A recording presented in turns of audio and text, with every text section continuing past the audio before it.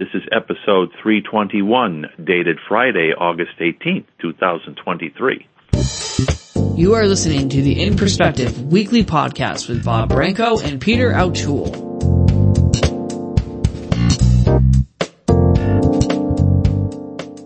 Hi, everybody. Welcome once again to In Perspective. My name is Bob Branco. This is episode 321, dated Friday, August 18th, 2023. Before we continue, let me introduce our good friend and co-host, Peter O'Toole. Peter, how are you? Good afternoon from Columbia, Missouri, where it's a beautiful day here, but beginning on Sunday, it's going to be 100 degrees for the next 5 days. So, I'm sorry to hear that. You folks in Missouri and places south and west must be really sick and tired of all this year. It's incredible. Well, we've had a great week this week, weather week, so I'm blessed for that, but not next week. I'm glad to hear that. Glad to hear that. Allow me to thank those people who make it possible for In Perspective to be made available. We start out with Tom and Lynn from Rosie's Place chat line. Thank you for posting our programs on Board 15. Our media sources, thank you for airing us when you do. I also want to thank Raymond Gay, our executive producer and editor, for making our show a quality program. Of course, a lot of other people contribute to its quality as well. And finally, Jacqueline Sylvia of JS Web Solutions, who archives our programs on my website, which is www.brancoevents.com. Just go there, click on In Perspective Podcasts, and decide which show you want to hear. Merci, Jackie. I also want to add some thanks to Stephen Bauer, who is generously hosting our show today, and I also want to give a couple of shout-outs to two listeners who always write in, let us know how they feel about the programs. That would be Lillian Johnson and Randa Hasley. Thank you very much for offering your feedback about In Perspective. There is a gentleman on the line right now, our special guest, who has quite a story to tell. I've known Everett O'Neill for approximately 10 years. As a matter of fact, I first met him when we were on the Project Starfish team. We can talk about Project Starfish if we have time. It's an employment subcontractual venue that was started back about 2012 or 2013. Everett was a part of that. So we became friends, and in the process, he started to talk about his health issues, and he has quite the story to tell. Everett, welcome back to In Perspective, because I recall you were on the show in 2019 with this same story, and I thought I would bring you back to tell it again. Thank you, Mr. Branco. Thank you for having me. It's our pleasure indeed.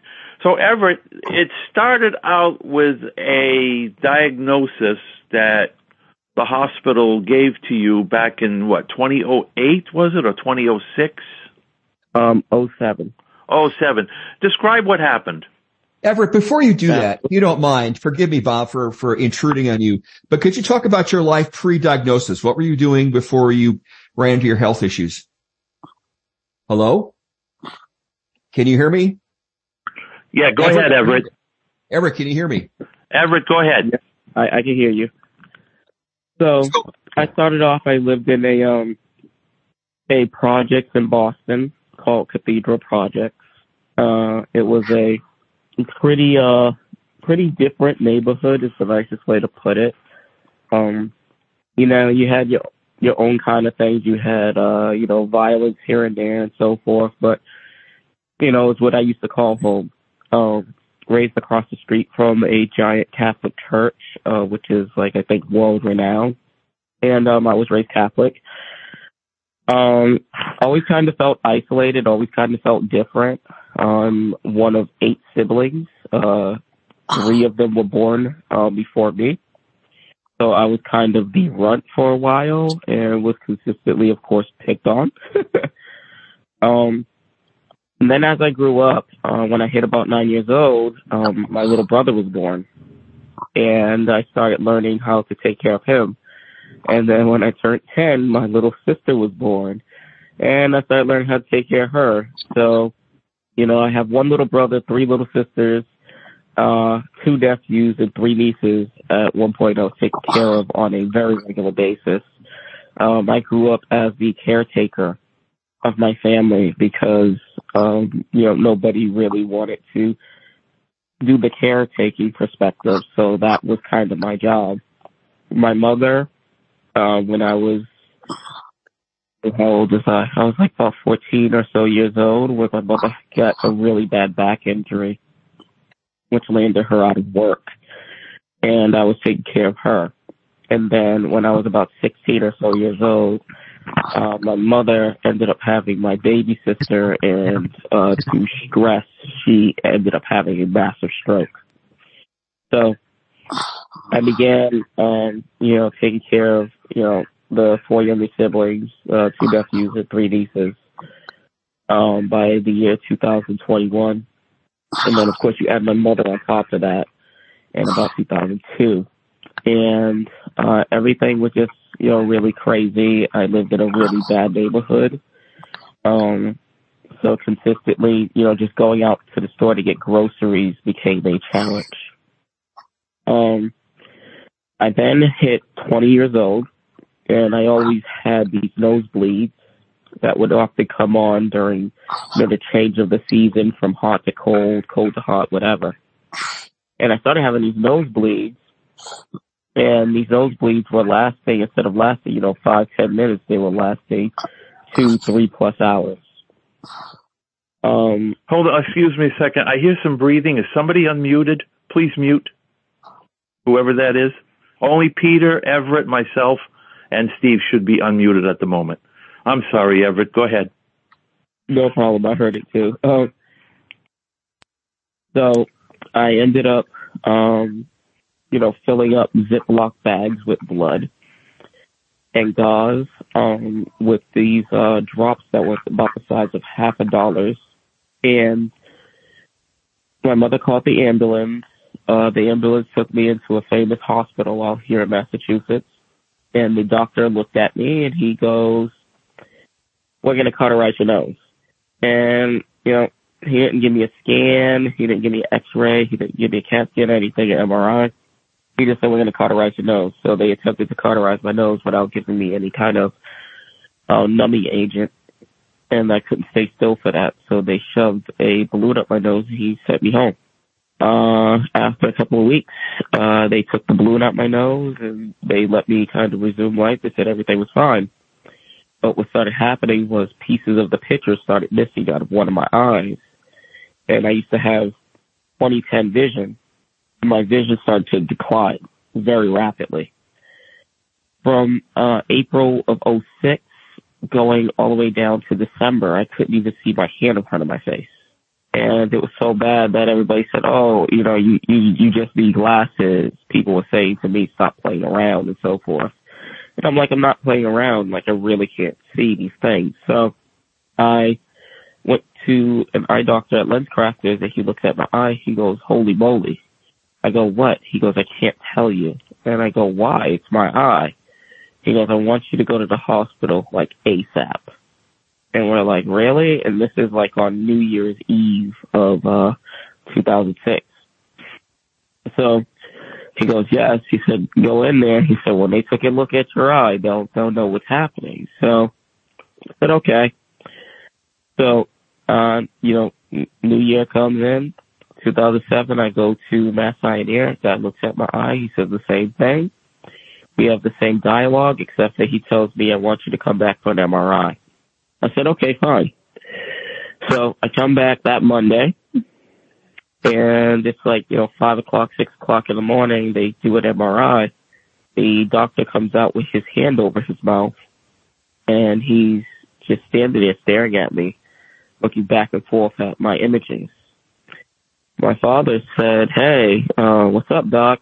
What's going on?" The doctor said, "You want the bad news or the good news first?" I figured I'd take, the dessert before I have dinner. So I said, "I'll take the good news." And he said, no, I said, "I'll take the bad news, sorry." He said, "Bad news is you have a tumor in your head the size of a melon. It has grown teeth. It has eaten through a good portion of your skull and your face. It has grown tentacles, networked throughout your brain, and has wrapped itself around pretty much your neck." So then I asked him, and he said it's suffocating you also from the inside out. And I said to him, I said, "So then what's the good news? He said, you're alive right now. We have no idea how that's possible. So I immediately started praising God.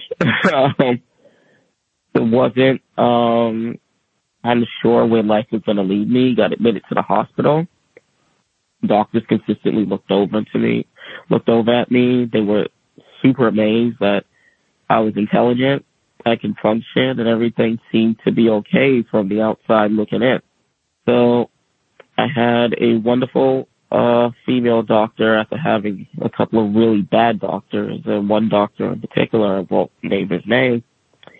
He just looked at me as something that was going to get him in the history books. So he said, hey, I'm just going to, cut your head open, take the tumor out, and you're most likely going to die, but it's okay because it's going to happen.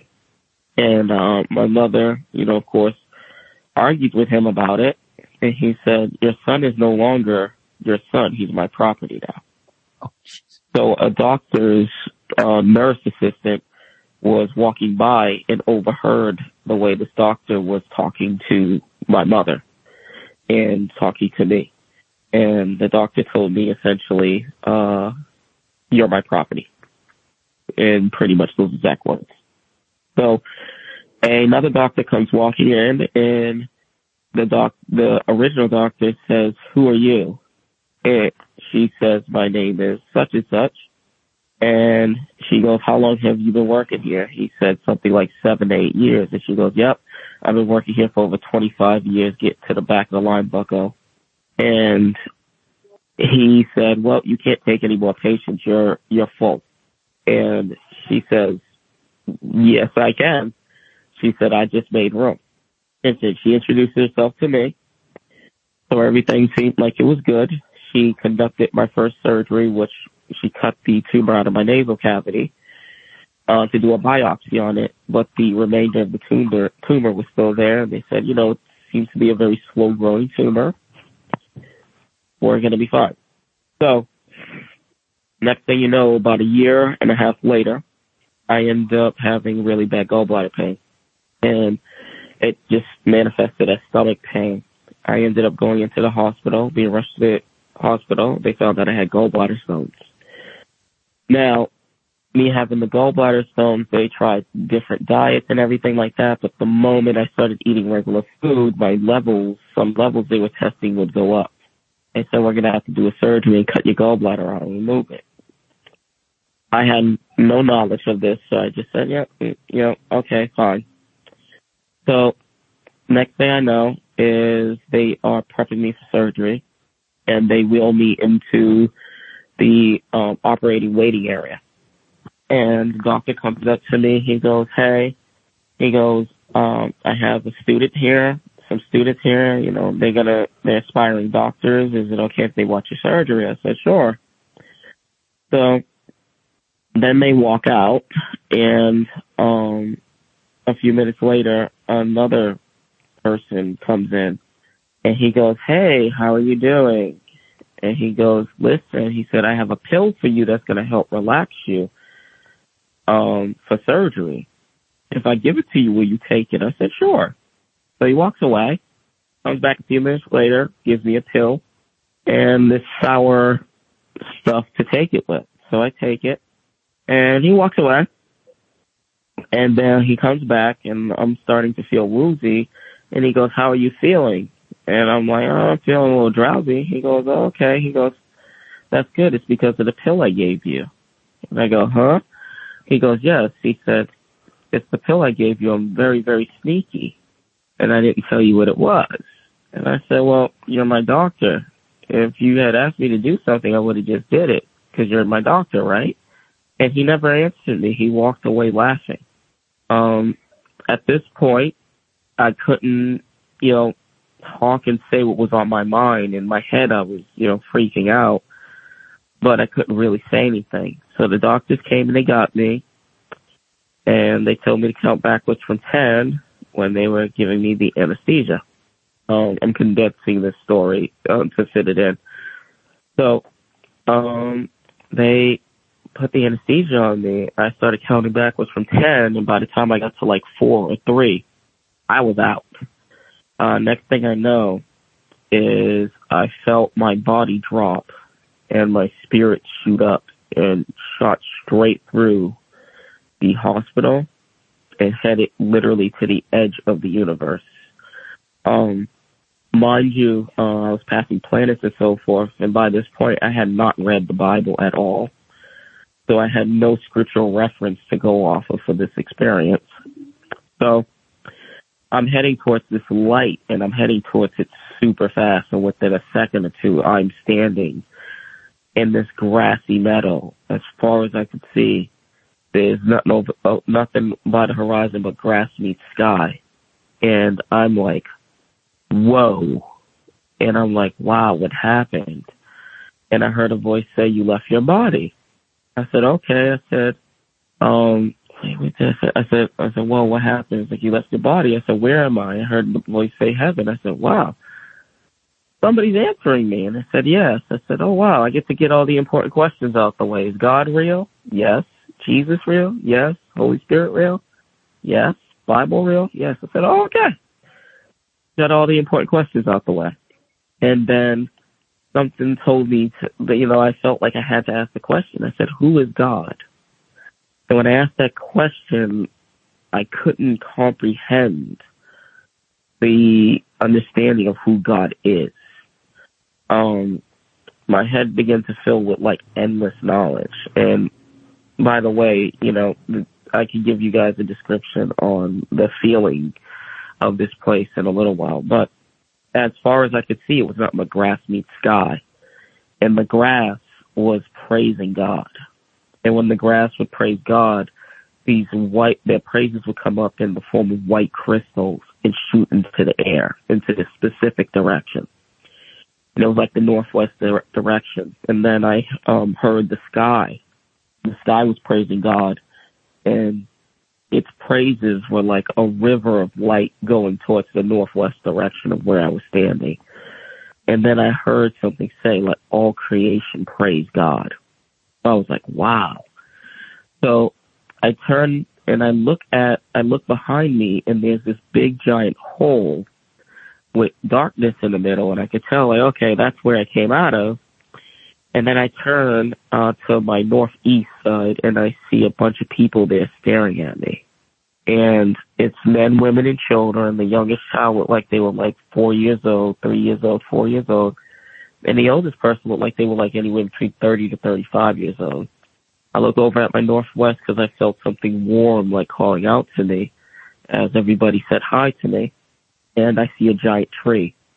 And the tree was glowing 3 different colors, and it had these fruits growing off of it that I had never seen before. So I go to walk towards the tree, and I felt a hand on my shoulder, and it felt really warm and really loving and really welcoming. And he said, don't go yet. It's not your time. And he asked, how you doing, young man? And I instantly knew who it was. And I turned around, and it was my great-grandfather. My great-grandfather had died 8 days before I went into surgery. 8 days before I went into surgery. A month and 8 days before I went into surgery. And he was over 100 years old. When I seen him, he looked like he was like 30 to 35 years old. I dare to say 33. And he was dressed really nice. And I was like, oh my goodness. And I was like, I'm so happy to see you. And he goes, how you doing, young man? I said, I'm doing good now that I see you. And he said, don't go yet. And I said, what do you mean? He said, don't go. If you go, you haven't completed your purpose. Everybody's going to miss you. So I was like, wow, what are you talking about? And next thing I know is I felt the tree. The tree felt like it was calling me. So I turned, and the tree is off in the far distance. And as faster than you could think about traveling somewhere, that's how fast I traveled to that tree. Next thing you know, I'm about 5 feet or so in front of it, and I felt like the tree was calling me, and I reached out to go touch the tree and walk towards it, and I felt the urgency of my great-grandfather grab my shoulder in a not forceful way, but in a way of like, hey, pay attention to me. So I turn around and I go, yes, Pop. And he goes, don't go yet. It's not your time. If you go, you haven't completed your purpose. Everybody's going to miss you. And I'm like, what are you talking about? But I already knew what he was talking about. So he stands in front of me, jumps in front of me, puts both his hands on my shoulders, and all of a sudden there's a big flash of white light. And I'm standing in the hospital.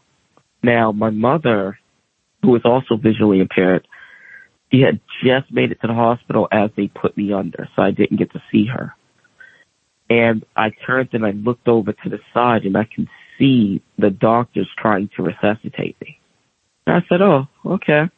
And my mom is sitting there. She's praying to God, and she's rolling her cane across the floor. She's like, going, Everett, you better not die on me.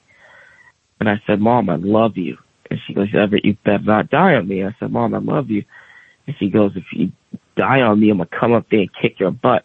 And I said, Mom, I love you. And I went to go bend over to give her a hug and a kiss because I could feel this overwhelming love coming out of me. And she stopped rolling her cane, and she knew I was there. She felt my presence.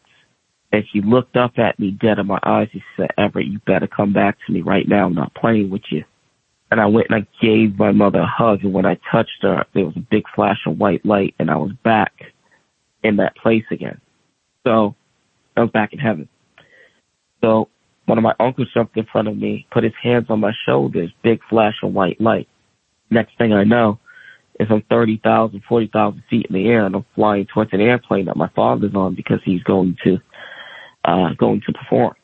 And I go through the window of the plane, and I'm standing in his aisle, and I look up and I see his letter and his aisle number, and I'm like, Pop, I love you. And my father just keeps looking out the window, and I'm like, Pop, I love you.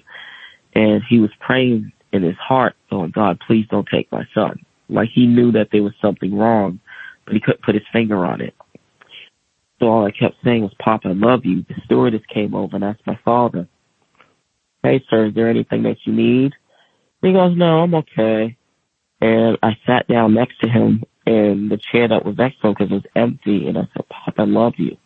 And he didn't answer me because he didn't know I was there, but he had a feeling that something was up. And I went to go put my hand on his, and there was a big flash of light. Next thing you know is I'm back in heaven. So that happened various times until I got to see all my family members that I was close to. And then the last time I got back to heaven, the fruit that was on that tree, I seen people grab it, and they were dancing around, and they were biting this fruit, and the nectar from the fruit that came out would hit the ground, and flowers would instantly spring up and be praising God. And then I heard something say there's no such thing as waste in heaven. And I was like, whoa. And I was like, I'm going to join these people. And my great-grandfather said, Everett, it's time for you to go. He goes, it's not your time yet. You got to go before it's too late. And I go, what are you talking about? And he pointed. And when he pointed, there was the giant black hole that I was talking about earlier. It was getting smaller and smaller and smaller. So the next thing I know is we go from being several miles away from it in estimation to I'm standing 5 feet in front of it. They tell me to go through the hole. And I'm like, well, I don't really want to go through. I want to stay here. And they're like, you got to go. You're not done yet. So I tried to go through the hole, and I got pushed back. And I said, you know what? And I wasn't really trying much. I said, you know what? I guess I'm stuck here with you guys. You guys are stuck with me. And they go, no, you got to try again. So then I tried to go through the hole again, and I started to feel the hole pushing me back again. And I gave it everything I had, and I said, oh, man, like, I'm not going to make it.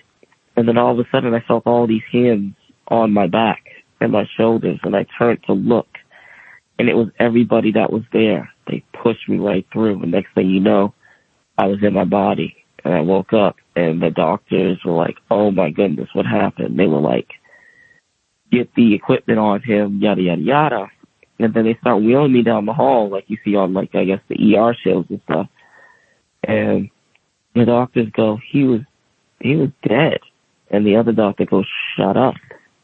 And then the original doctor goes, he was dead, but he was dead. How do you die for over 6 hours and come back? And the other doctor says, dude, shut up. He's awake. He can hear you. So after that surgery, I, told the doctors and stuff when they came to check on me, I said, listen, I know what happened.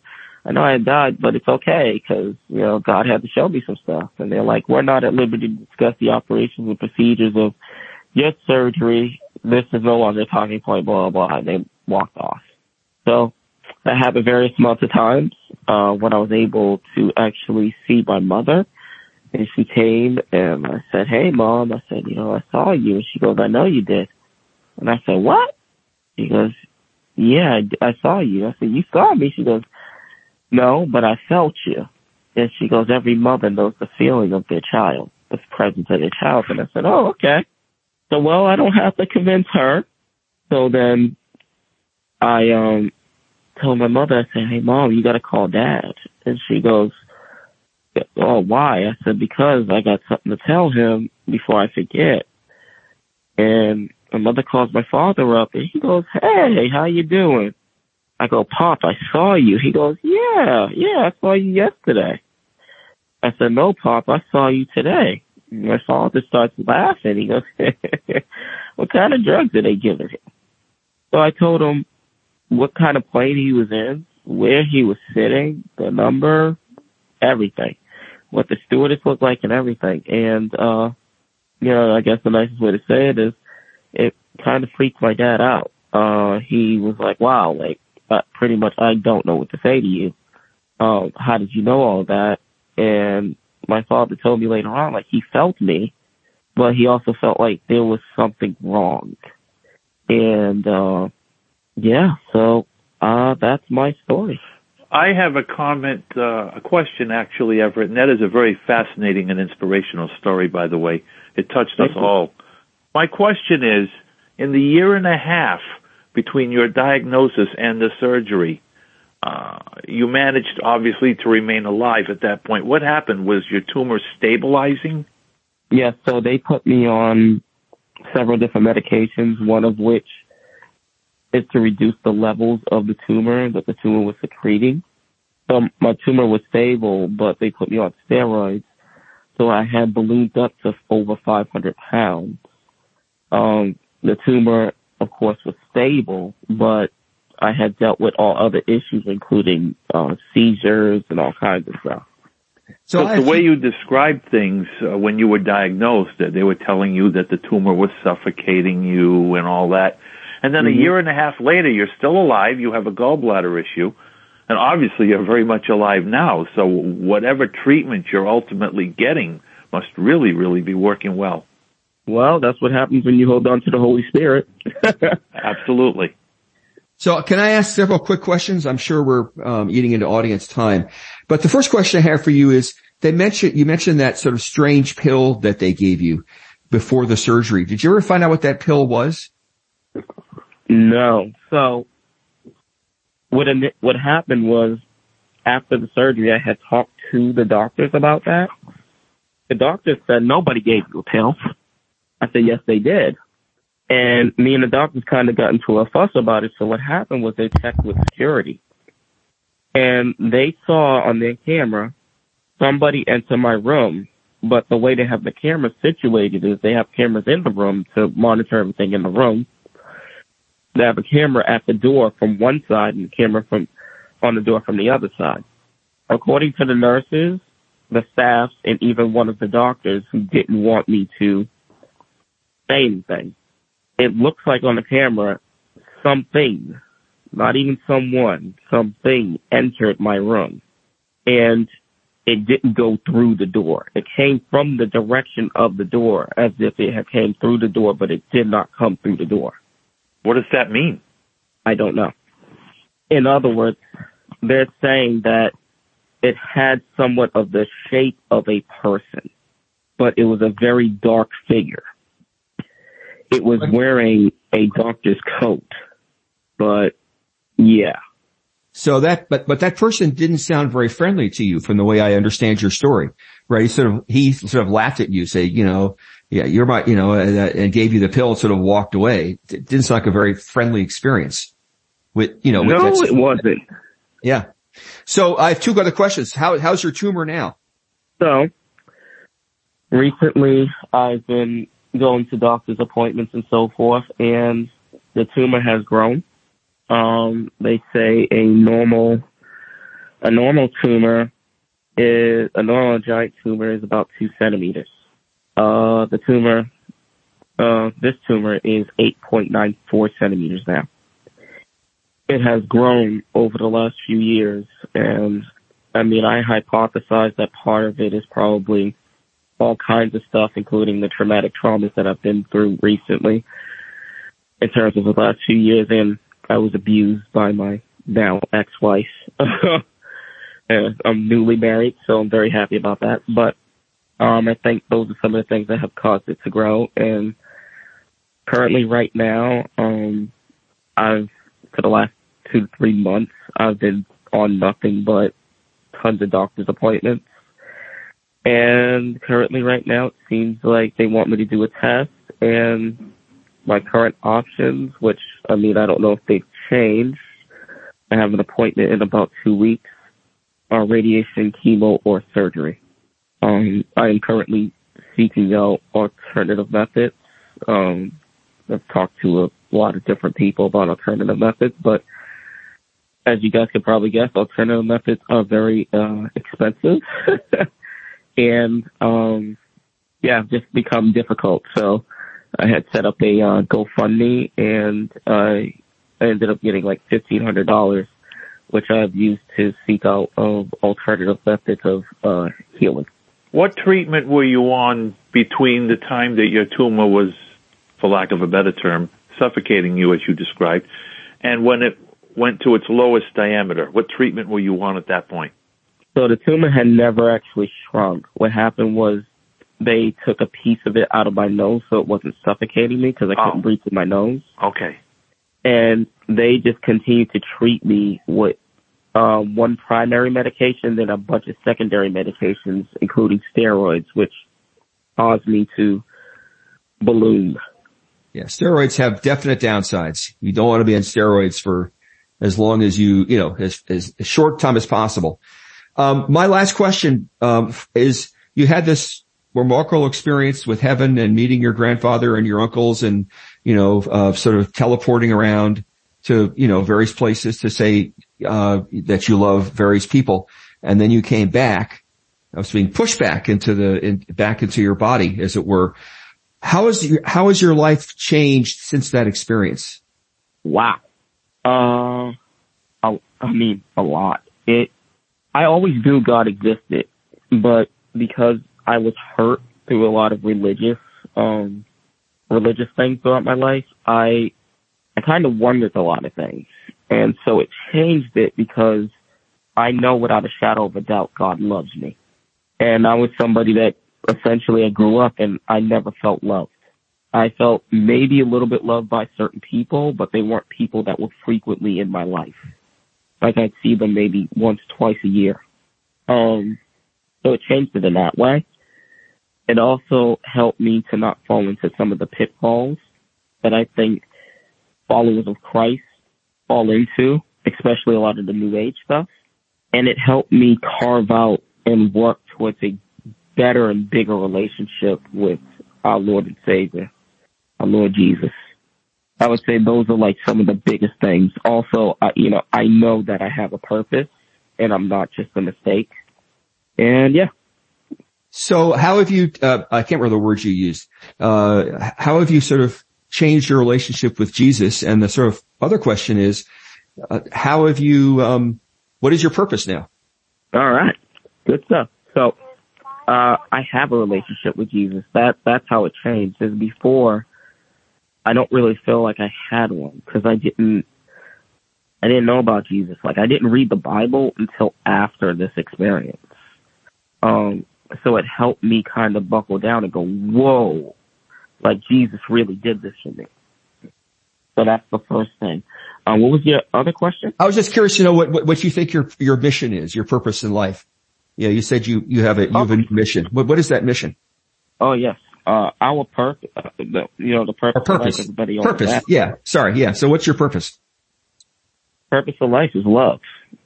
Now, that translates into many different things for many different people. But the number one thing that we all are supposed to be doing is love. Loving the people around us, loving ourselves, and realizing that all of us are only here because of the love that God shows us each and every millisecond of every day. Now, by love, I mean like actually loving people. I don't mean enabling them. I think the world that we live in now labels enabling as love and being very passive as love. Not the kind of love I'm talking about. Telling the truth is a form of love as long as your intention behind it is to help the person, not to harm them. You are listening to In Perspective. I am Bob Branco, and of course we have Peter Altshuler with us. Our guest is Everett O'Neill, telling us a very inspirational and touching story about his life, very incredible story. And now I think it's time that we bring our participants into the program. So I'm going to ask Stephen Bauer if there are any hands raised. Yeah, we have two so far, and the first is Penny Moss. Penny, welcome to In Perspective. Hey, how are y'all? Hey, Penny. Great. I think this is very fascinating. I am a Christian, and I do believe in NDE experiences. I wanted to mention that a couple of scriptures came into my mind as you were talking. One of them, I think it's in Matthew, talked about when the Pharisees were criticizing Jesus, and he said that if I think when the people were praising God, and he said if they didn't praise him, the stones would cry out. And that just your story validates the fact that all creation praises him, and I think that's so fascinating. And that you were able to see people that you knew that you'd never met, but you recognized. That to me is also very fascinating. And I would think that your experience has made you less fearful about death and dying. I would assume that. Is that correct? Yes and no. For years, I'm not going to lie to you, for years, I had a hard time trying to live because I had never lived for myself before. So I thought about consistently all the stuff that I saw there, and I go, man, I want to be back there. Like this place doesn't care. Like we think we feel now, we don't feel anything compared to when we will in heaven. It's just another level, which I guess I'll detail at another time. But yes, but my most recent hiccups in my health currently right now, I do have some anxiety sometimes, not because I doubt where I'm going, but because I don't want to leave my wife. And over the last few years where I've gotten married to her, I have just started to live my life the way I want to. And I'm enjoying it, and I don't feel like I'm ready to leave yet. And I think God wants you to enjoy it, Everett, and that's why you are still, functioning as much as you can. Yes, sir. Thank you, Penny. Thanks, Appreciate Penny. it. Yes. Who else do we have, Steve?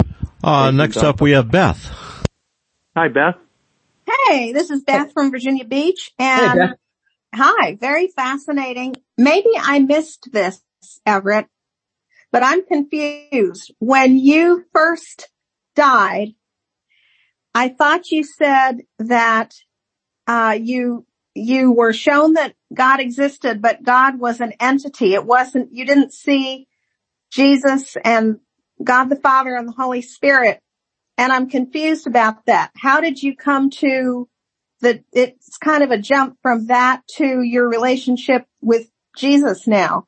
Did I miss something? And my last question is, I guess when you died, you saw everything perfectly, and I'm assuming that you are either totally blind or visually impaired.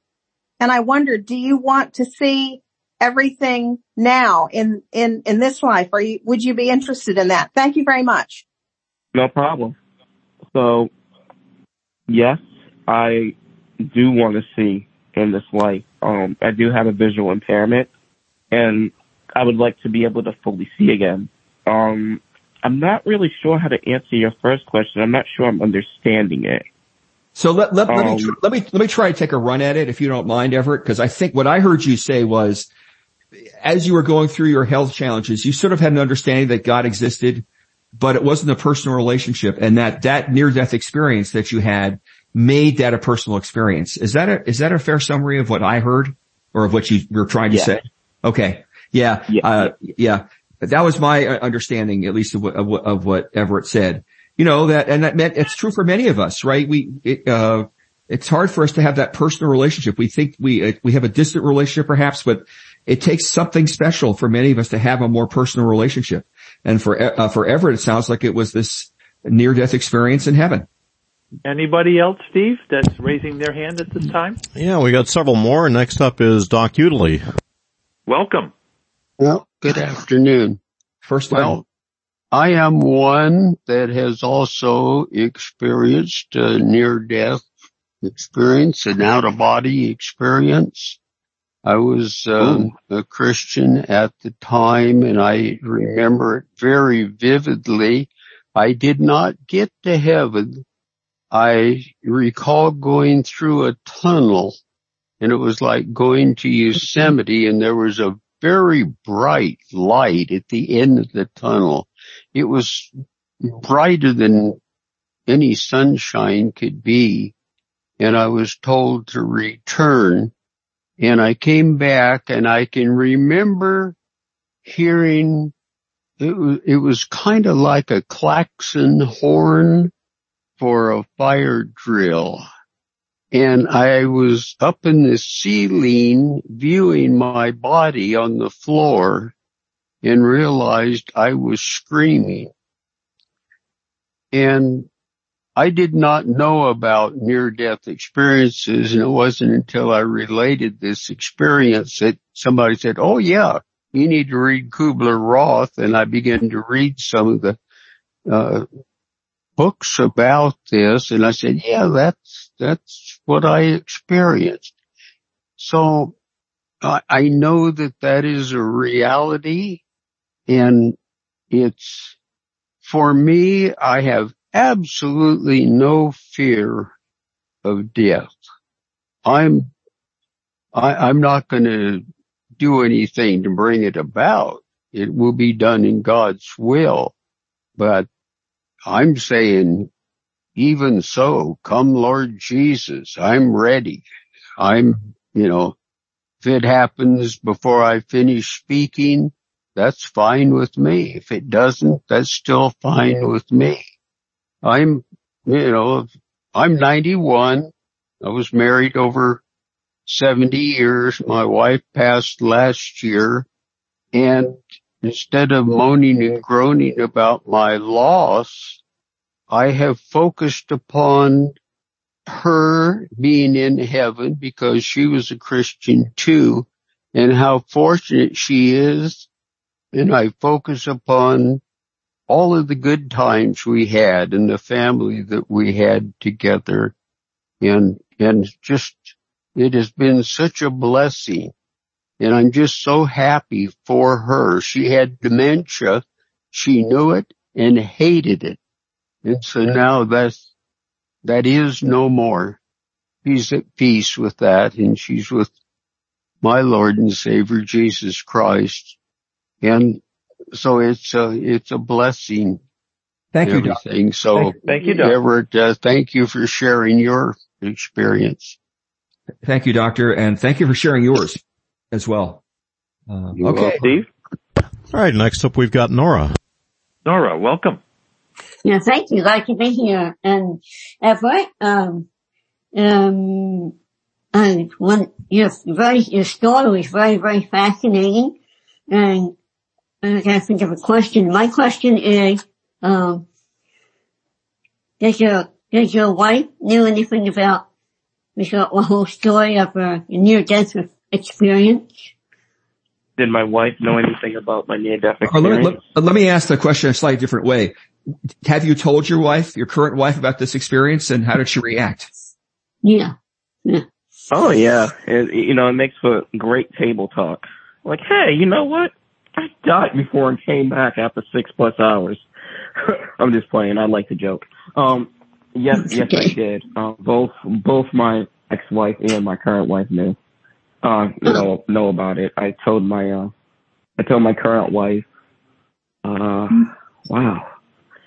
Yeah, we had been dating for some time before I had told her about it, because I was very careful this time around going around the dating pool, because I didn't want somebody to date me based off of the fact that they wanted me for my story and not me. Mm-hmm. Good point. Yeah, absolutely. My ex-wife was a woman that wanted me more for the prestige and showing me off to people more than she actually wanted me at a point. Anything else, Nora? No, that's really true. You got to be really wise about this kind of stuff. You really do. Amen. Yeah, you really do. Thank you, Nora. You're welcome. You're welcome. Thank you, Ms. All right, Nora. Steve. Next up we have Beth. Oh yes, the other Beth. Yes, welcome, Beth. Hello. There you are. Hello. That was a interesting story. I've also kind of had a near-death experience. Mine wasn't that long, but I knew I went through the light and things like that, and they carried me off a bus. I was having a seizure, but it was very strange, and I didn't want to come back, but I was told I had to. Yeah, that's very common in a lot of these situations. But so you weren't a Christian then when you had your near-death experience? I was a Christian, but I was also I was a very skeptical Christian. Like, I hadn't sat down to read the Bible or anything like that, because not trying to be funny, and I'm not trying to insult anybody if you are Catholic, but I was raised Catholic, and the way I was raised it was about the religion, not the relationship. Mm-hmm. So I was hurt by Catholicism, and Christianity in some ways resembled Catholicism to me. So when it came to sitting down and having a personal relationship with Jesus or reading the Bible, I was more of the thought process of, I could do that, but it's a really big book, and that looks like that's going to take a lot of time. Do you read the Bible now? Yes, sir. I get up every morning with my beautiful wife, and we read a few chapters every day. So we go through the Bible at least once a year. No, that doesn't surprise me about, you said you were raised Catholic. I am too. I mean, I still do some of my Catholic prayers and things like that. Mm-hmm. And my daughter was the one that was telling me that you have to have a relationship with God, and I said, I don't know how. Mm-hmm. Go ahead. Until I had that near-death experience, I said, I don't know how to have a relationship, because they don't teach you. They don't tell you that in the Catholic Church, unfortunately. They don't teach you in most Christian churches either. Exactly. and in fairness to both the Christians and the Catholics, and it's a very personal thing. It's really hard to sort of. Mm-hmm. It is a really personal thing, and every journey is very different. And I don't want to get too far down this rabbit hole, but it's not the kind of thing that's easy to teach. It's a very unique experience for each one of us. Beth, thank you so much for your comments. Thank you. That was a very good presentation. 4 more minutes. All I'm going to say is somebody can guide you into the right path of having a relationship with Jesus, But honestly, the only one that can have that relationship is you. Yeah. And it has to take you to earnestly and honestly want to seek him and be with him and know his will.